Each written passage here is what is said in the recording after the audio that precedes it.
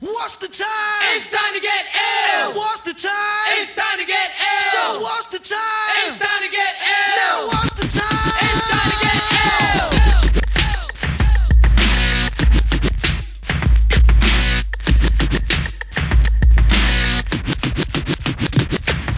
ill. Hello, everybody, and welcome back to the Illiteracy Podcast. I'm your host, Tim Benson, a senior policy analyst at the Heartland Institute, a national free market think tank. This is episode like 83 or 84 or something like that of the podcast. I never remember which episode number it is. So we're not a new podcast anymore. But for those of you tuning in for the first time, people listening for the first time, just go ahead and explain what we try to do here, which is basically that I invite an author on to discuss a book of theirs that's been newly published or recently published, something we think you guys out there would like to hear a conversation about. And then hopefully at the end of the podcast, or even in the middle of the podcast, if you get your druthers about you, you go ahead and purchase a copy of the book and give it a read for yourself. So if you like this podcast, please consider giving Illiteracy a 5-star review at Apple Podcasts or wherever you listen to this show. And also by sharing with your friends, as that's the best way to support programming like this. And my guest today is Mr. Jonathan Butcher. And Jonathan Butcher is the Will Skillman Fellow in Education at the Heritage Foundation. And he previously served as the Education Director at the Goldwater Institute, where he remains a Senior Fellow, and is also a Senior Fellow at the Beacon Center of Tennessee, and a contributing scholar for the Georgia Center for Opportunity. He is the co-editor and co-author of The Critical Classroom, How Critical Race Theory Undermines Academic Excellence and Individual Agency in Education, and The Not So Great Society. And his work has appeared in the Wall Street Journal, Education Week, Newsweek, National Review, Forbes, among many others. And lastly, he is the author of Splintered, Critical Race Theory and the Progressive War on Truth, which was published back in April by Bombardier Books, and is the book we will be discussing today. So, Jonathan, thanks so much for coming on the podcast. I appreciate it, man. Thank you. Thanks for having me. Oh, no problem.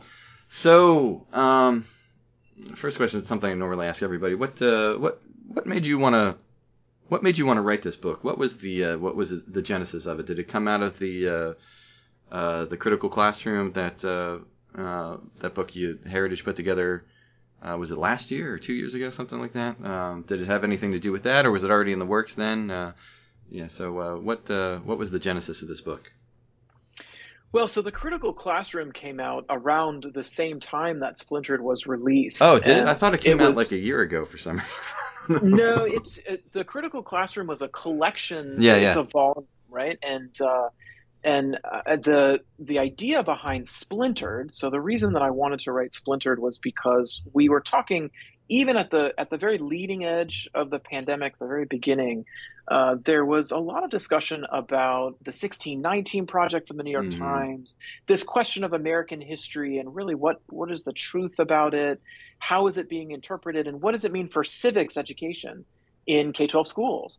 Yeah. And as I started to look into civics education, these days you cannot avoid talking about the 1619 Project and folks like Ibram Kendi's work on through his book Stamped and How to Be an Anti-Racist, and then Robin DiAngelo's White Fragility, and what are these things saying about civics and a sense of national identity. And I'll say this: I think what really lit a spark as I was reading, particularly some of the things that were in Ibram Kendi's book. He made some claims about America's sense of national identity and some of the ideas that inspired the civil rights movement that I thought needed to be answered. I felt like there are some things that are being said today that may sound sort of ambiguous or might sound like they're just being couched in a beneficial way about race in the U.S., but really are not, but are really actually quite harmful. Yeah. So I guess we should start by, because this is the debate that seems to be everywhere. What exactly is critical theory, critical race theory, and what isn't critical race theory? Yeah, an excellent question, because, if you look at CNN or if you read NPR or, the mainstream media, they'll say, well, look, critical race theory, it's just a perspective on American life that's sort of rooted in a legal theory from the 1970s that views America and its institutions as having forms of systemic racism that are a part of it. Now, if you just hear that, you think, well, reasonable people can agree on what critical race theory is, and it's, yes, we see incidents of racism in the public today, so surely there's something else going on here. But that misses what critical theory and critical race theory is almost entirely, right? Critical race theory is a line of thinking that came out of a movement called the critical legal theory movement. Critical race theorists said that both conservatives, but especially liberals, during the civil rights movement were not radical enough. They were not radical enough. And it's because they stayed within the confines of American law, right? The debate during the civil rights movement, the debate even during the critical legal theorists, as they were looking at American law, was saying, how can we work within our constitutional structure, work within American law to create things such as the Civil Rights Act of 1964, which was, ultimately one of the great things that came out of and even a part of the civil rights movement. Critical legal theorists said, no, color blindness is a fiction.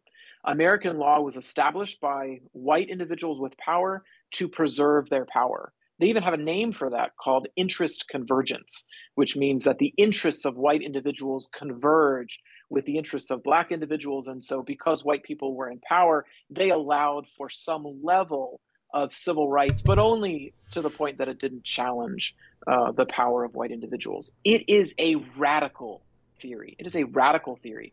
And we can talk about its roots in Marxism Sure. as well. But I would just say that the CNN and the mainstream media, they're making this out to feel like, well, reasonable people can sort of look at critical race theory and kind of agree with what it's trying to do. And I would say, no, you're missing it. You're missing what the founders of the theory said themselves. Mm-hmm. And all that I just relayed to you, the founders of critical race theory wrote those things. They are skeptical of the rule of law. They're skeptical of the Enlightenment. They don't believe that American law is either fair or worth preserving. Yeah, and the critical theorists, or the original set of critical theorists, they're postmodernists, so they believe that there is no authentic truth or objective truth or objective fact, that there's just subjective observation and experience. And as you said, sort of the Marxist origins of critical theory, it literally came out of the Marxist Frankfurt School between the wars. And talk a little bit about the origins of critical theory, if you could. Sure. Yeah, because these roots are very important, right? Critical, that word critical has a very specific meaning, right? Leading up to the kind of widespread understanding of what Marxism was, before it was just traditional theory, right? It was this idea that man can improve himself through advances in science and technology, and coming out of especially the Enlightenment ideas and the ideas from the founding of the United States, and this concept that man could rule himself with a representative system. These were, we could call them now, we would call them traditional theory. Mm-hmm. Well, critical theory is just that. It is critical of the traditional theory that came before it, that had certainly Judeo-Christian roots, right? But it was most certainly Marxist. So you had a group of intellectuals in Germany, largely Jewish, who believed that Marxism needed to be rejuvenated because the German working class had failed to overthrow the existing structure in the same way that had happened in Russia with the Bolshevik Revolution. So they held what was known as the first Marxist work week in the 1920s. They established the Frankfurt School, as you called it, which, it's because it was an institute at, the University of Frankfurt there in Germany, to, again, have a renewed understanding of what Marxism was going to mean for the rest of the 20th century. They were chased out of Germany by the Nazis. They landed at Columbia in 1937. And that is where they began to develop this concept of not just a power struggle over economic classes, which of course is very traditionally Marxian, right? But also that it applies to culture, right? There are power struggles in culture that are always with us, and that is how culture should be defined. There is one group; these different groups will have power, and they will be engaged in a constant struggle over who will rise up to be the most powerful.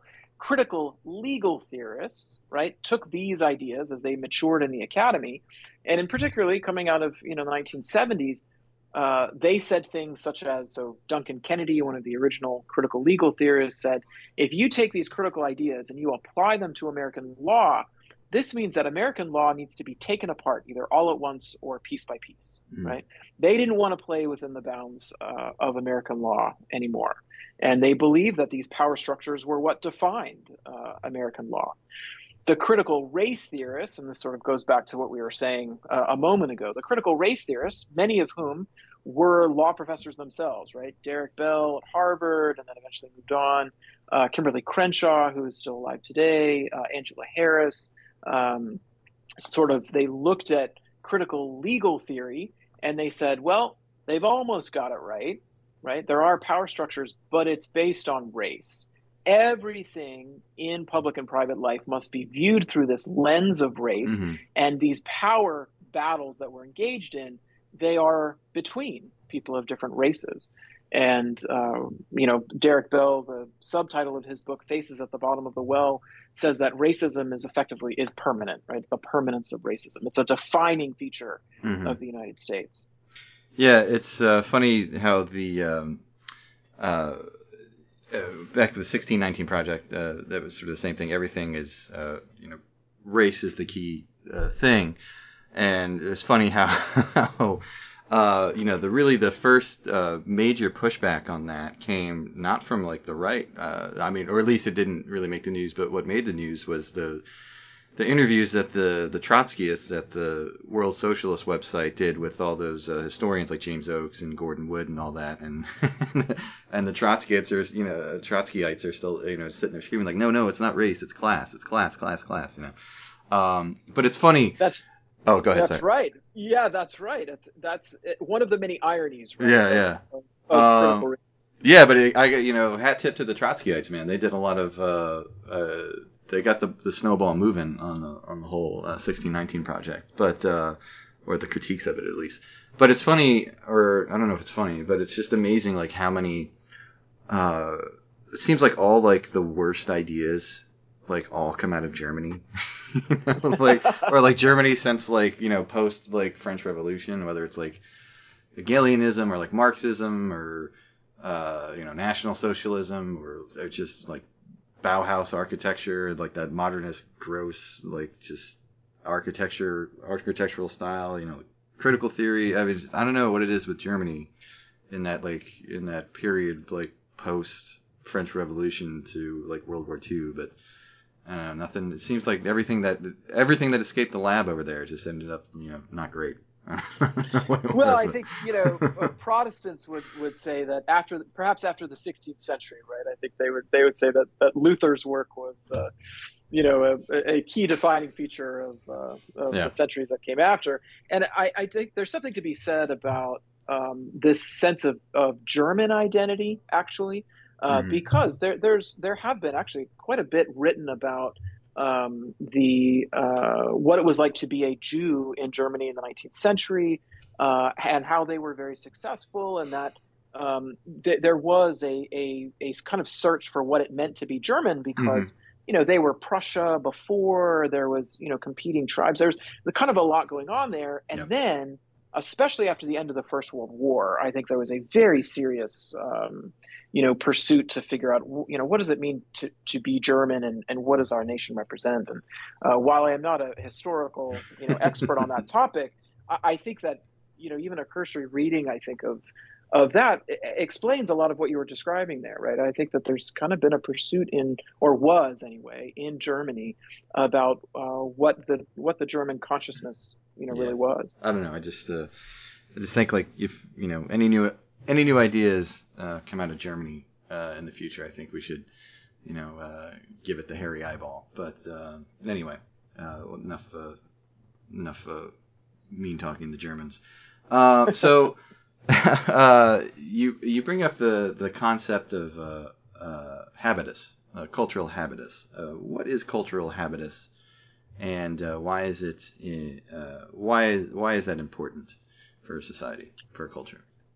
So it's really an idea that some people trace it as far back as Aristotle. I think even in the last century, there have been sociologists and psychologists and sort of historiographers who have written about habitus. And it's generally a sense of sort of like a rule of thumb, right? It's sort of a general understanding in a culture about what is right, what is wrong, what is appropriate, what is not appropriate. And it's these shared ideas that tend to bind a culture together, or at least help to bind a culture together.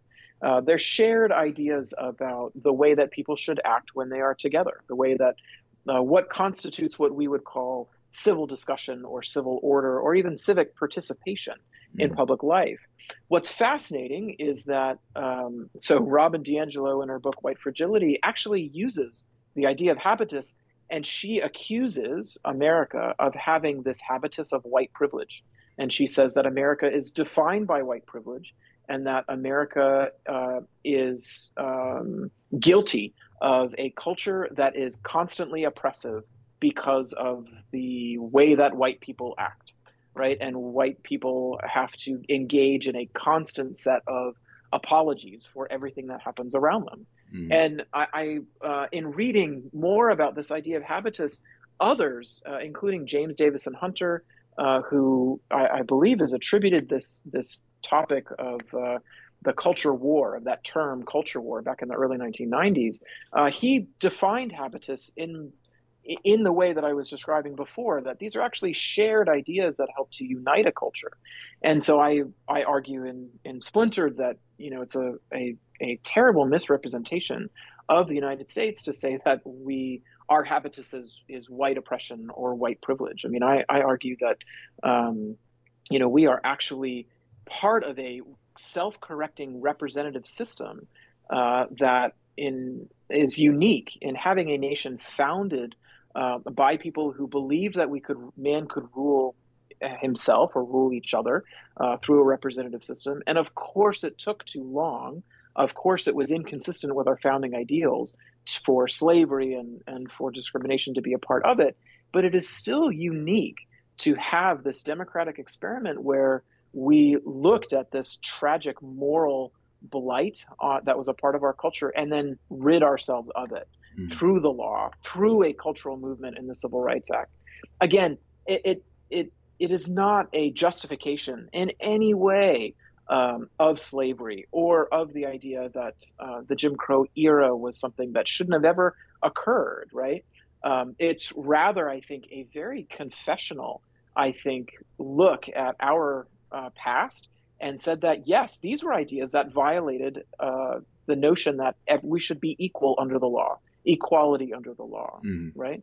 And I actually think that when we say that America was, or when those say that our founding documents were false when they were written, as the 1619 Project does, or when they say that our nation was defined by white supremacy, you're missing, right, that Benjamin Franklin and the Quakers, even before 1800, historians say that they were the very first political abolitionist movement, perhaps anywhere in the world. Yeah, right. That's true. I mean, England may have abolished slavery before the United States. France did so, but then sort of went back to it and then, got rid of it under Napoleon. I mean, France is a little more complicated, but this concept here that we had political institutions that were vying for the preservation of the human spirit and this idea of equality under God and under the law as a part of our past. That is a unique thing that we should celebrate.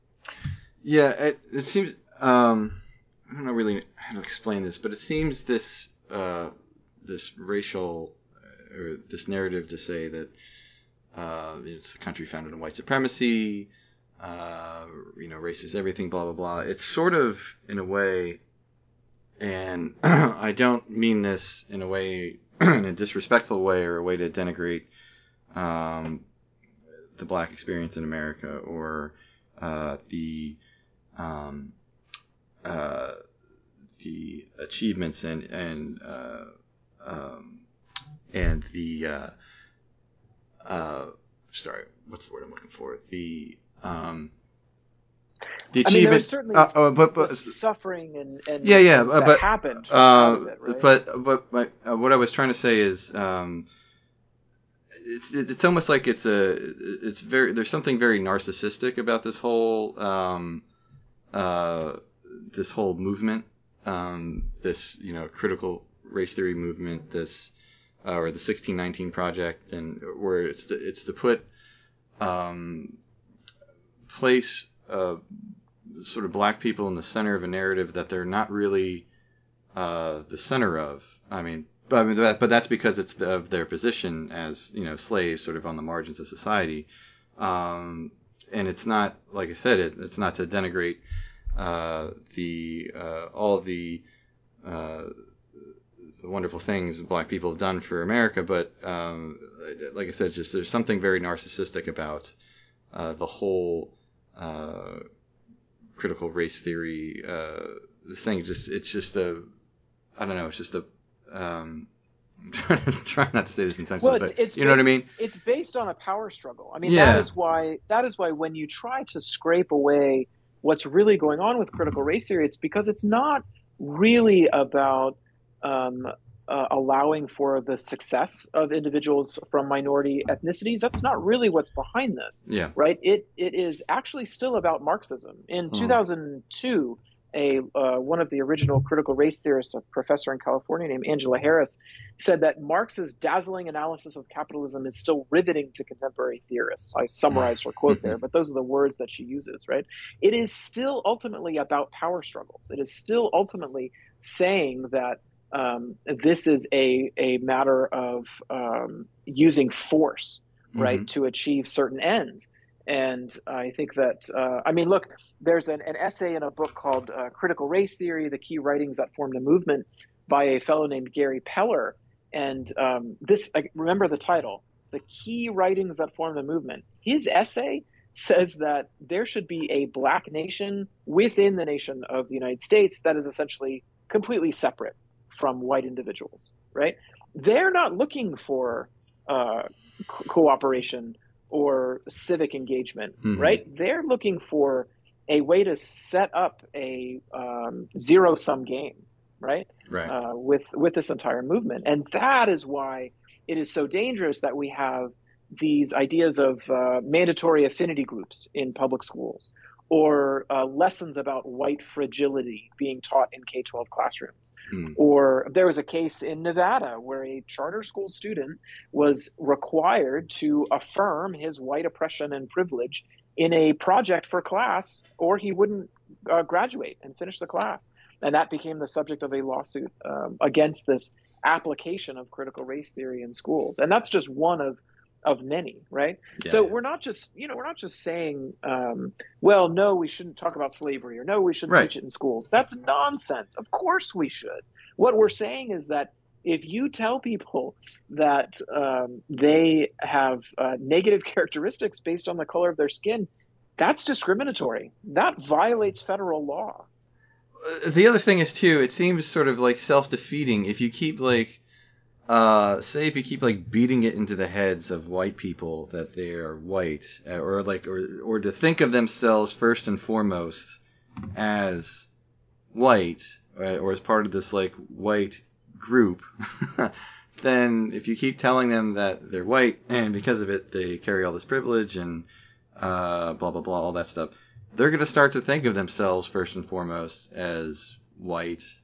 And then I don't see how it's helpful to sort of racialize or just sort of beat that into people's heads. That seems very self-defeating, because if white people actually start thinking of themselves as a group as white, then our politics is going to get even more corroded.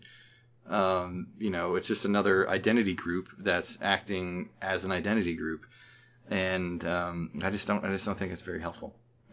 Well, I don't think it advances civil rights. No, Certainly. for sure. And one of the things that I talk about in my book is that there's a lot of talk today about these diversity trainings happening at K-12 schools and higher education, even in the workplace.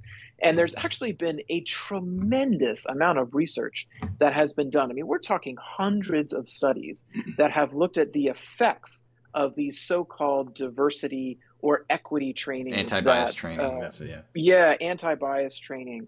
And it is shocking, right? Or it should be shocking to those who advocate for these trainings that they are highly ineffective. The results show that people shortly after they finish the training and post surveys that they have either not changed their opinions or not changed their minds, or that in some cases even the research has found that they are resentful of what they were just told. But it largely does not change people's opinions. And now this is important here because we have the federal government under the Biden administration pushing for these diversity trainings. We have, it's an $8 billion a year industry, according to researchers. I mean, there's big money going into this idea that individuals have to be trained somehow to not be biased. And the research finds that these are highly ineffective. And look, even those who, center, left, whatever you want to call them, I've seen articles in, mainstream media, Washington Post, Education Week, and some of the best meta research or research summaries of this came out of the Harvard Business Review. I mean, I think those on the left even recognize that these trainings are not successful. And so when they're being pushed on people, they are not, the lawmakers are not recognizing that the research does not find that these are effective programs. Yeah. All right. Well, let's get back to CRT for a minute. And, we hear claims from, Randi Weingarten, who's the head of the American Federation for Teachers, and, that their CRT isn't being taught in schools. And that is parroted by all this different media that carries water for the unions. But Randi Weingarten's claim that critical race theory is not being taught in K through 12 schools, that's total bullshit, correct? Yeah. So that's one of she's only one of many, I think, who have made this claim in recent years. And it is so easy to disprove. I think that's another reason I wanted to write Splintered, was that someone had to put this to paper. Yeah. Tell us about some of the content, the critical content found in K through 12 schools today. Sure, and I'm by no means the only one that has done this. I mean, there are plenty of well, I wouldn't say plenty. There are others who have done it. If it was plenty, I think more people would realize that critical race theory is being applied in schools. But that's in my book I talk about how in the Hayward Unified School District just across the bay from San Francisco, they released a memo to their school community saying that the very words critical race theory would remain in school content as part of California's assigned ethnic studies program. The Detroit superintendent just in last November, I believe, was in a video, it's on YouTube, saying that the very words critical race theory is most certainly a part of the school curriculum in Detroit. In Loudoun County, Virginia, the school system hired a teacher training company that used the words critical race theory in their presentation to train teachers about how to teach. In Portland, the Portland public school system, and it is district videos online that is a critical race theory working group of teachers who post their material online. And here I won't go on. I could go on and on. Last one I'll leave with you here, just so it's not on the the left coast or on the East Coast or whatever. But in Iowa City, Iowa, that school district has an entire page on white fragility, and it lists the work of Ibram X. Kendi and all these different lessons. It's very common these days to find the assignments from a group known as Learning for Justice, which is an arm of the Southern Poverty Law Center that is completely steeped in critical race theory, ideas of America as a systemically racist and oppressive nation of white oppression and all of these ideas that are core components of critical race theory. So I mean, it is clear. I mean, it's clearly a part of K-12 instruction today. Mm. And it isn't just we're talking about this isn't just a public school problem, is it? I mean, how pervasive is CRT in private schools, or in particular, is it a problem in parochial schools and Catholic schools, or just sort of non-religious private schools? How pervasive is CRT in private schools? It is sadly a problem. Barry Weiss, the former writer at the Wall Street Journal and New York Times, who now has a terrific podcast and been very outspoken on this issue. She wrote a piece for the City Journal at the Manhattan Institute last year, or the year before, talking about how critical race theory had shown up in private schools, especially elite private schools and some of the most expensive schools in the U.S. Yep. And so in my book, I kind of build off of that and actually found other examples of other elite private schools that have clearly incorporated material that is based on the ideas of critical race theory in their school activities and in their curriculum. It is something now that I think that because it's so prevalent in colleges of education, that it cannot but help find its way into K-12 classrooms. And by the same token, because it has been in higher ed and places like Harvard and Yale and the Ivy Leagues for so long, I think that the prep schools that are sending their students off to those schools are simply following suit, right? Yeah. And if it is in the culture of these leading institutions, why then it's in the culture of the prep schools that send students off to those schools. Yeah, I think it was last year I got this email out of the blue from this doctor from somewhere in Ohio, and he was like, help me, my daughter's high school has been overtaken by communists. I was like, well, what do you mean? And he was like, well, it's infested now with all this, race theory crap and the critical stuff, blah, blah, blah, blah, blah. What do I do? And, or it was his granddaughter, I think it was. So I looked it up, and it was some prep school, I think by Columbus. And I looked at the tuition, and the tuition was like, like 30 grand a year, something like that. And he was like, what can we do? And I was like, well, I mean, it's a private school, so they can pretty much do whatever they want. I mean, I guess if enough parents, are, if you can find enough parents who don't like it, you can maybe go to the board of directors of the school and, try to institute a change that way. Or if they don't listen to you, I was like, well, you can always find another school for your granddaughter, but that's never going to happen because half the reason people send their kids to these private schools that charge that much is because it's not even so much the education they're getting as they get the name, the human capital. The human capital, and just the name to put on the college transcripts and that sort of thing. So.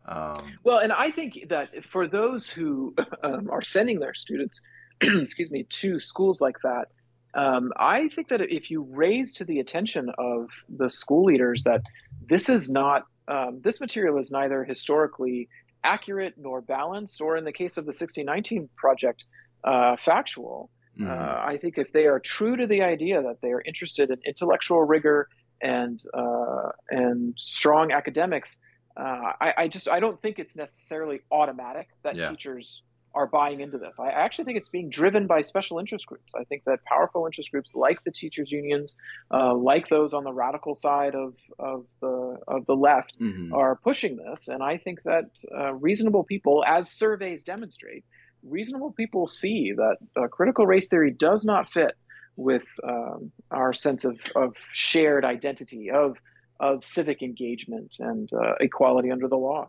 Yeah, I agree with you to an extent, but I feel like at schools like this, just more and more you see white people with a college education, especially with postgraduate education, uh, tend to pull increasingly more to the left these days, and I think the parents of the children attending a lot of these, the fancier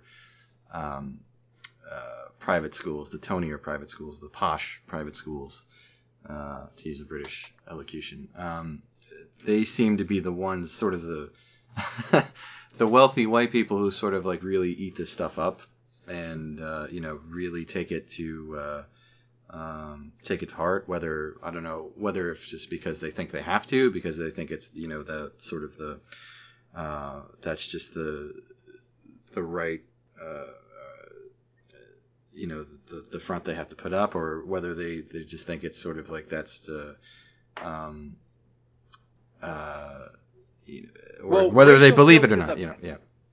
Racial guilt is a powerful motivator, Mm-hmm. right? No one wants to be called racist, right? Yeah. And so this false idea that if you are not anti-racist, then you are racist, I think it drives people to think, well, I don't want to be racist, so it must be this racism idea. But once they don't look at the package, right? Mm-hmm. They don't read the details, which is that anti-racism, according to Kendi, believes that racism and capitalism are conjoined twins.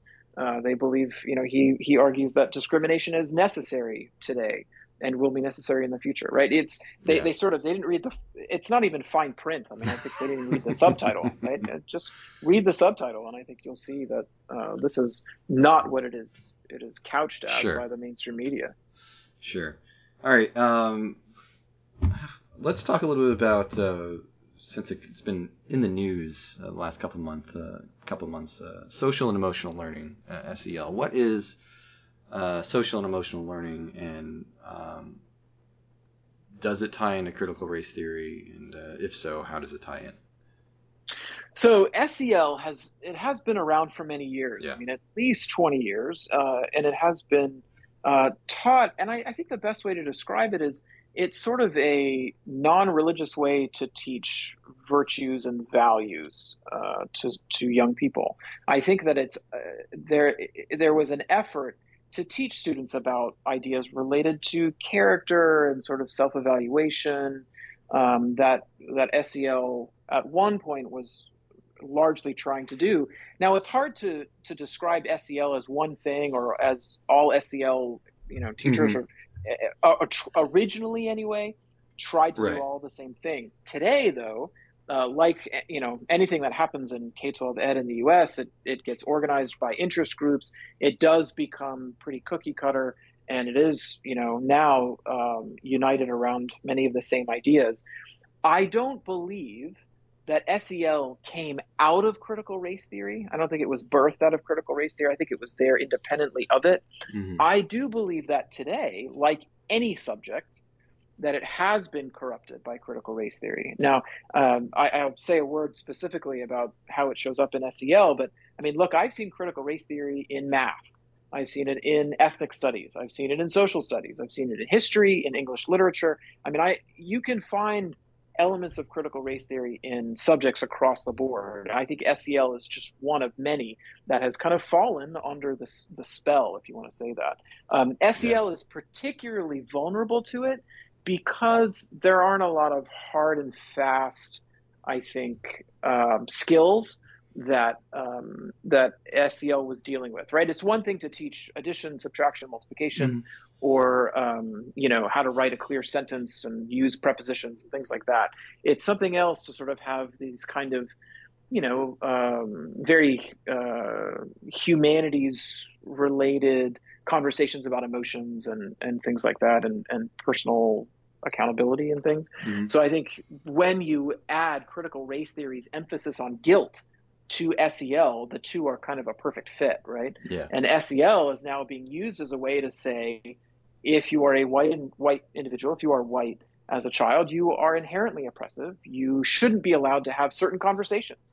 You shouldn't be allowed to say certain things because you are white. You can't comment on certain experiences because you are white. Mm-hmm. And this, by the way, traces directly back to essays by Richard Delgado, for example, a law professor down in Alabama, who was one of the original critical race theorists. I mean, he made this case. I mean, he said in an essay once that white individuals can't comment on the Black experience, right? Yeah. So it is using guilt as sort of a fuel to drive now this new message that equity, the equal outcomes, is something that should be engineered by public policy.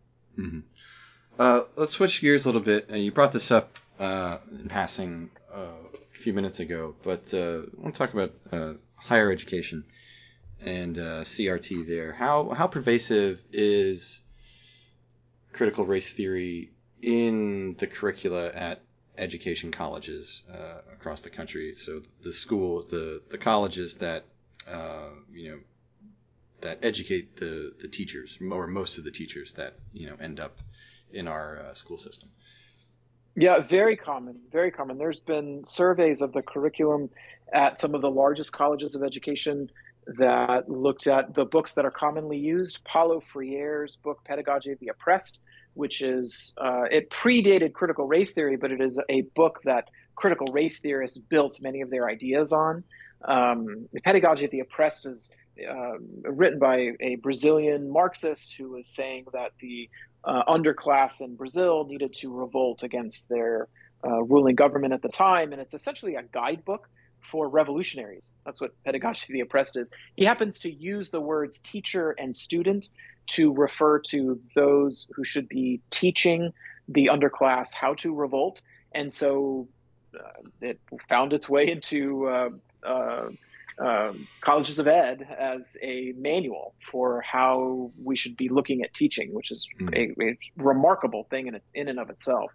So Pedagogy of the Oppressed is very common, as well as the work by Gloria Ladson-Billings, who is a critical race theorist, professor emeritus at Wisconsin. Her work is commonly used.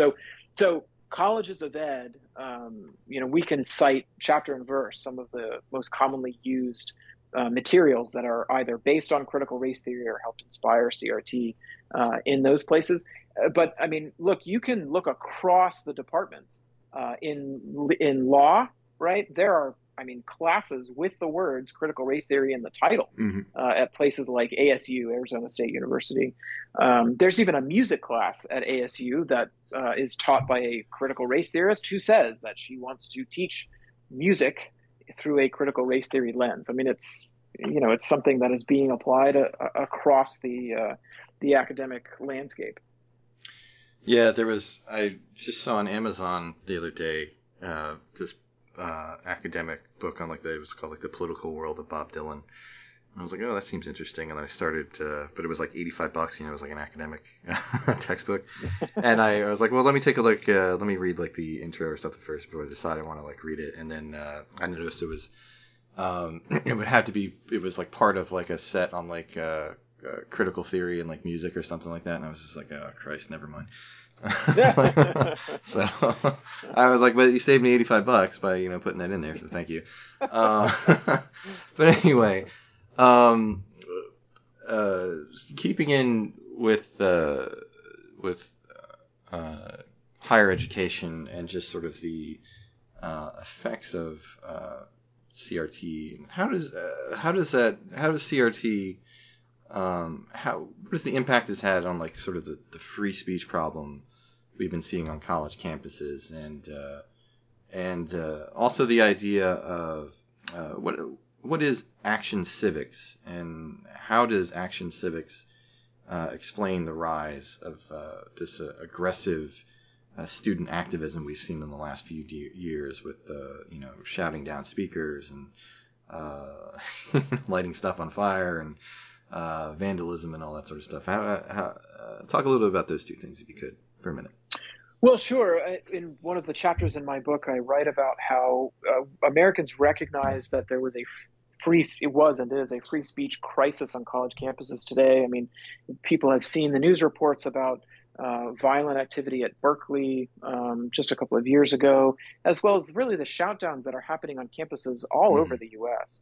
And it is a free speech crisis, But there's something more here. When you watch the videos, when you read the transcripts of what the protesters or rioters are saying when they conduct these uprisings, they are using the words straight from the critical Yeah, race yeah. theory lexicon.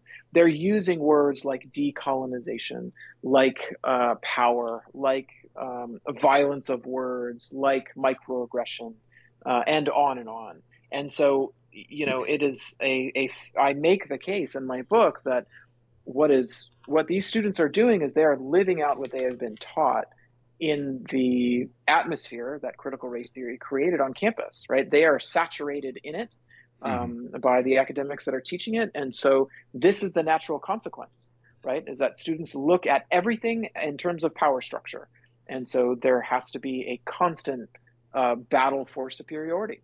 And so that's what they're after. And that's what's happening on campus and what's manifested itself with Action Civics. I think that there was a move about under the Obama administration in particular to look at the way civics was taught in the U.S. and say, there is a civics crisis because students are not performing well enough on measures of civic learning. We have evidence that adults, when they are asked basic questions about American history or civic participation, can't answer, basic questions. And so the push under the Obama administration was to move to something more than just facts and to go straight to action. Let's just train students to either be protesters or lobbyists or become politically active. Mm-hmm. And the danger here is that you're sending students off to be activists on issues when they don't have all the facts, when they haven't been taught all of the details on some rather complex issues regarding either the environment or what some people call gentrification or, just changes in the economy. I mean, it's not even they don't have all the facts. They really don't have any. I mean, if you look at the civic scores and the history scores on the nation's report card, I mean, it's awful. It's like 10% of students test to grade level, test to proficiency in those subjects. I mean, 90% of the kids that graduate high school know nothing really about any sort of how our government functions, or the history of this country or the world, for that matter. It's terrible. Yeah. Well, and the Annenberg Policy Center at University of Pennsylvania has done surveys for many years asking Americans, how much they know about our, three branches of government and the rights of the First Amendment and things like that. And the results from those surveys are also very discouraging. So, yeah, it's horrible. It's not like things get better when kids leave 12, right? I mean, adults today still don't know. Yeah. So let me switch gears again because we're getting close to an hour, so I want to start to wrapping up. But what are you bring this up in the book? What are the three main ideas that discussions of America's past, our national ethos and race relations in this country should focus on? What are the cultural assumptions Americans need to share and teach? Again, back to the civics thing, which we're not doing. What are the cultural assumptions we need to share and teach in order to restore a sense of identity, I guess, or national identity to the United States or to the American creed?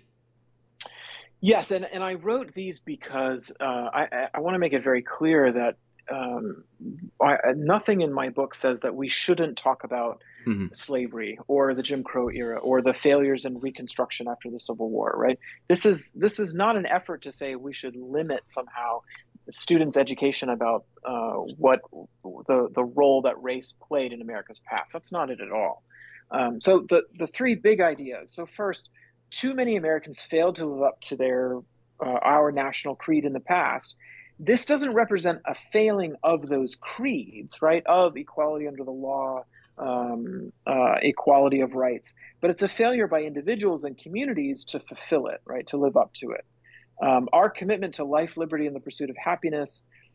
These beliefs are the ideas that we need to apply today because they help us to overcome the divisive ideas in critical race theory.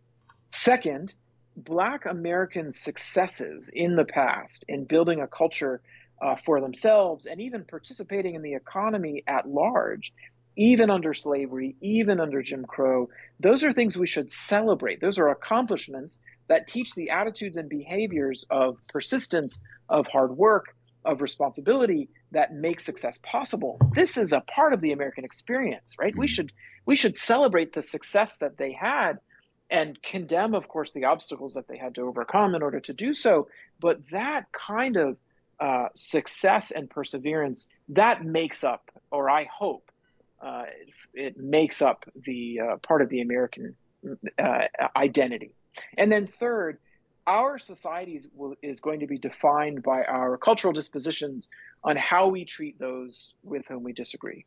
I think one of the most time-tested ideas is that we should love our enemies, or if not, at least respect those with whom we disagree, and allow for a legal structure that allows for individuals to pursue their definition of human flourishing, as long as it doesn't interfere with someone else's, ability to do the same. And there's always going to be a tension in American law over that and what that looks like. But this idea that and Martin Luther King Jr. said this very well, and it wasn't in his I Have a Dream speech. It was in his sermons, where he wrote about how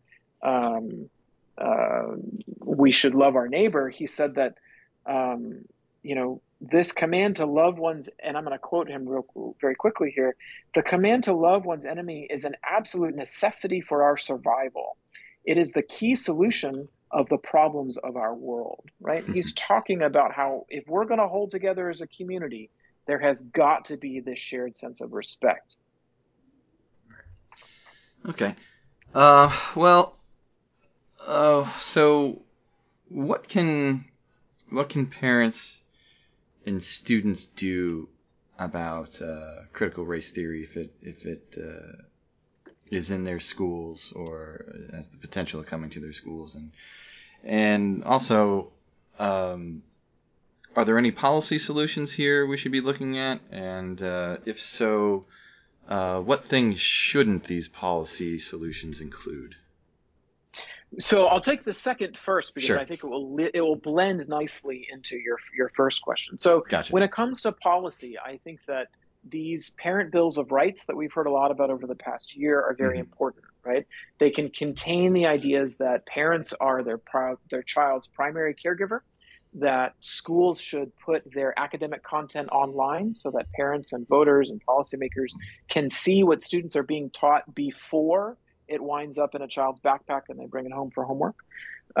Schools should get express permission from parents before any health activity is engaged in with the child, whether that's cough syrup or counseling about a child's gender, right? All of that, there should be express permission from parents before any of that happens. And then finally, no individual should be compelled or forced to believe any idea that violates the Civil Rights Act of 1964. And that's why these projects around mandatory affinity groups, around teaching white privilege, about saying that math is really should be a battle for white supremacy, I mean, all these things that the critical race theory curricula talk about, that's why those things, pointing out those examples is so important. So those policies, they can be done all at once, kind of in a big parent bill of rights, or they can be done in separate provisions as they were in Florida in just the past year. Texas is going to be looking at this in next year. The governor has already announced that it's important to him. So we're going to be seeing this really around the country. What can parents do then if these are what the policy solutions that lawmakers are considering? I think that one is knowing that they're not alone. And when they want to go to a school board meeting and say that they disagree with the idea that their child is oppressive because of the color of their skin, there are going to be others in their community who agree with them. And I think speaking up and being allowed to speak up in a school board meeting is nothing short of essential. I think that parents should also start with the people closest to them and their child. If there's something that they see in a school that they disagree with, go to your child's teacher. It is your right to be a active participant in your child's learning experience. And from the teacher to the principal and superintendent to the school board, these are the cultural institutions that we have put in place so that communities can take part in this civic institution that is our public school system. And if it becomes something where the schools refuse to listen and want to continue to engage in this really damaging activities, that's why school choice is so important. Mm-hmm. That's why parents should be allowed to choose how and where their children learn. Yeah, I was going to say one solution would be to make sure you vote for candidates who are proponents of school choice. That's we get more of them in the legislature. We can hopefully get more choice bills passed and throughout the states. So, but I guess final question, something again I pretty much ask everybody who comes on here. Maybe you might have answered it in your last or the last couple of questions I asked you, but I'll ask it just in case. But what would you like the audience to get out of reading this book? What's the one thing you'd want them to take away from it? I think that there is an American a sense of American identity that we can share, and that the American dream belongs to all of us, and that it is something that is available to us, and that if we look at the world or look at our country only through any lens of whether it's power, whether it's economic class, whether it's race, you are missing, I think, this important result of the American experiment that it is offering the world, right? Don't miss what America has done that is distinctly American, and that is have a group of people who believed that man could govern himself and created institutions that were inherently self-correcting. When there is ideas and policies and laws that interfere with our founding beliefs, that we can and have done away with them. And it's our responsibility to continue that now and for the next generation, and to teach these things to the next generation. All right. Well, very well said. Well, you got anything else you want to plug while we're here? Any social media or any other appearances or anything going on at Heritage people out there should know about? Well, thank you. I mean, so my book is for sale on Amazon. I'm on Twitter at @JM_Butcher. Heritage will be hosting an event just tomorrow. In fact, will be available online. And more information about this event, which has to do with education and particularly the issue of civil rights. And more information is available at heritage.org. All right, that'll be. Will the video of that event be up after the event runs? I think it will be. Okay. I think it will be live streamed, and then the video will be available afterward. Oh, cool. All right. Great. Okay, well, again, the book is Splintered: Critical Race Theory and the Progressive War on Truth. Fascinating book. Definitely worth the read especially if you have kids of school age and are just trying to figure out what is going on with all this CRT stuff, what exactly CRT is, where it came from, what the goals of that movement are. Just chock full of information. Book highly recommended to everybody out there. Of course, Jonathan always does great work, but highly recommend this book. So, Jonathan, thank you very much for one, for writing the book, and two, for coming on the podcast and having a discussion with me about it. I really appreciate it. Well, thank you, and thank you for having me. Oh, no problem. And again, if you like this podcast, please leave us a 5-star review and share with your friends. And if you have books you'd like to discuss with us on this podcast, you can reach out to me at tbenson@heartland.org. That's TBENSON at heartland.org. And for more information about the Heartland Institute, you can just go to heartland.org.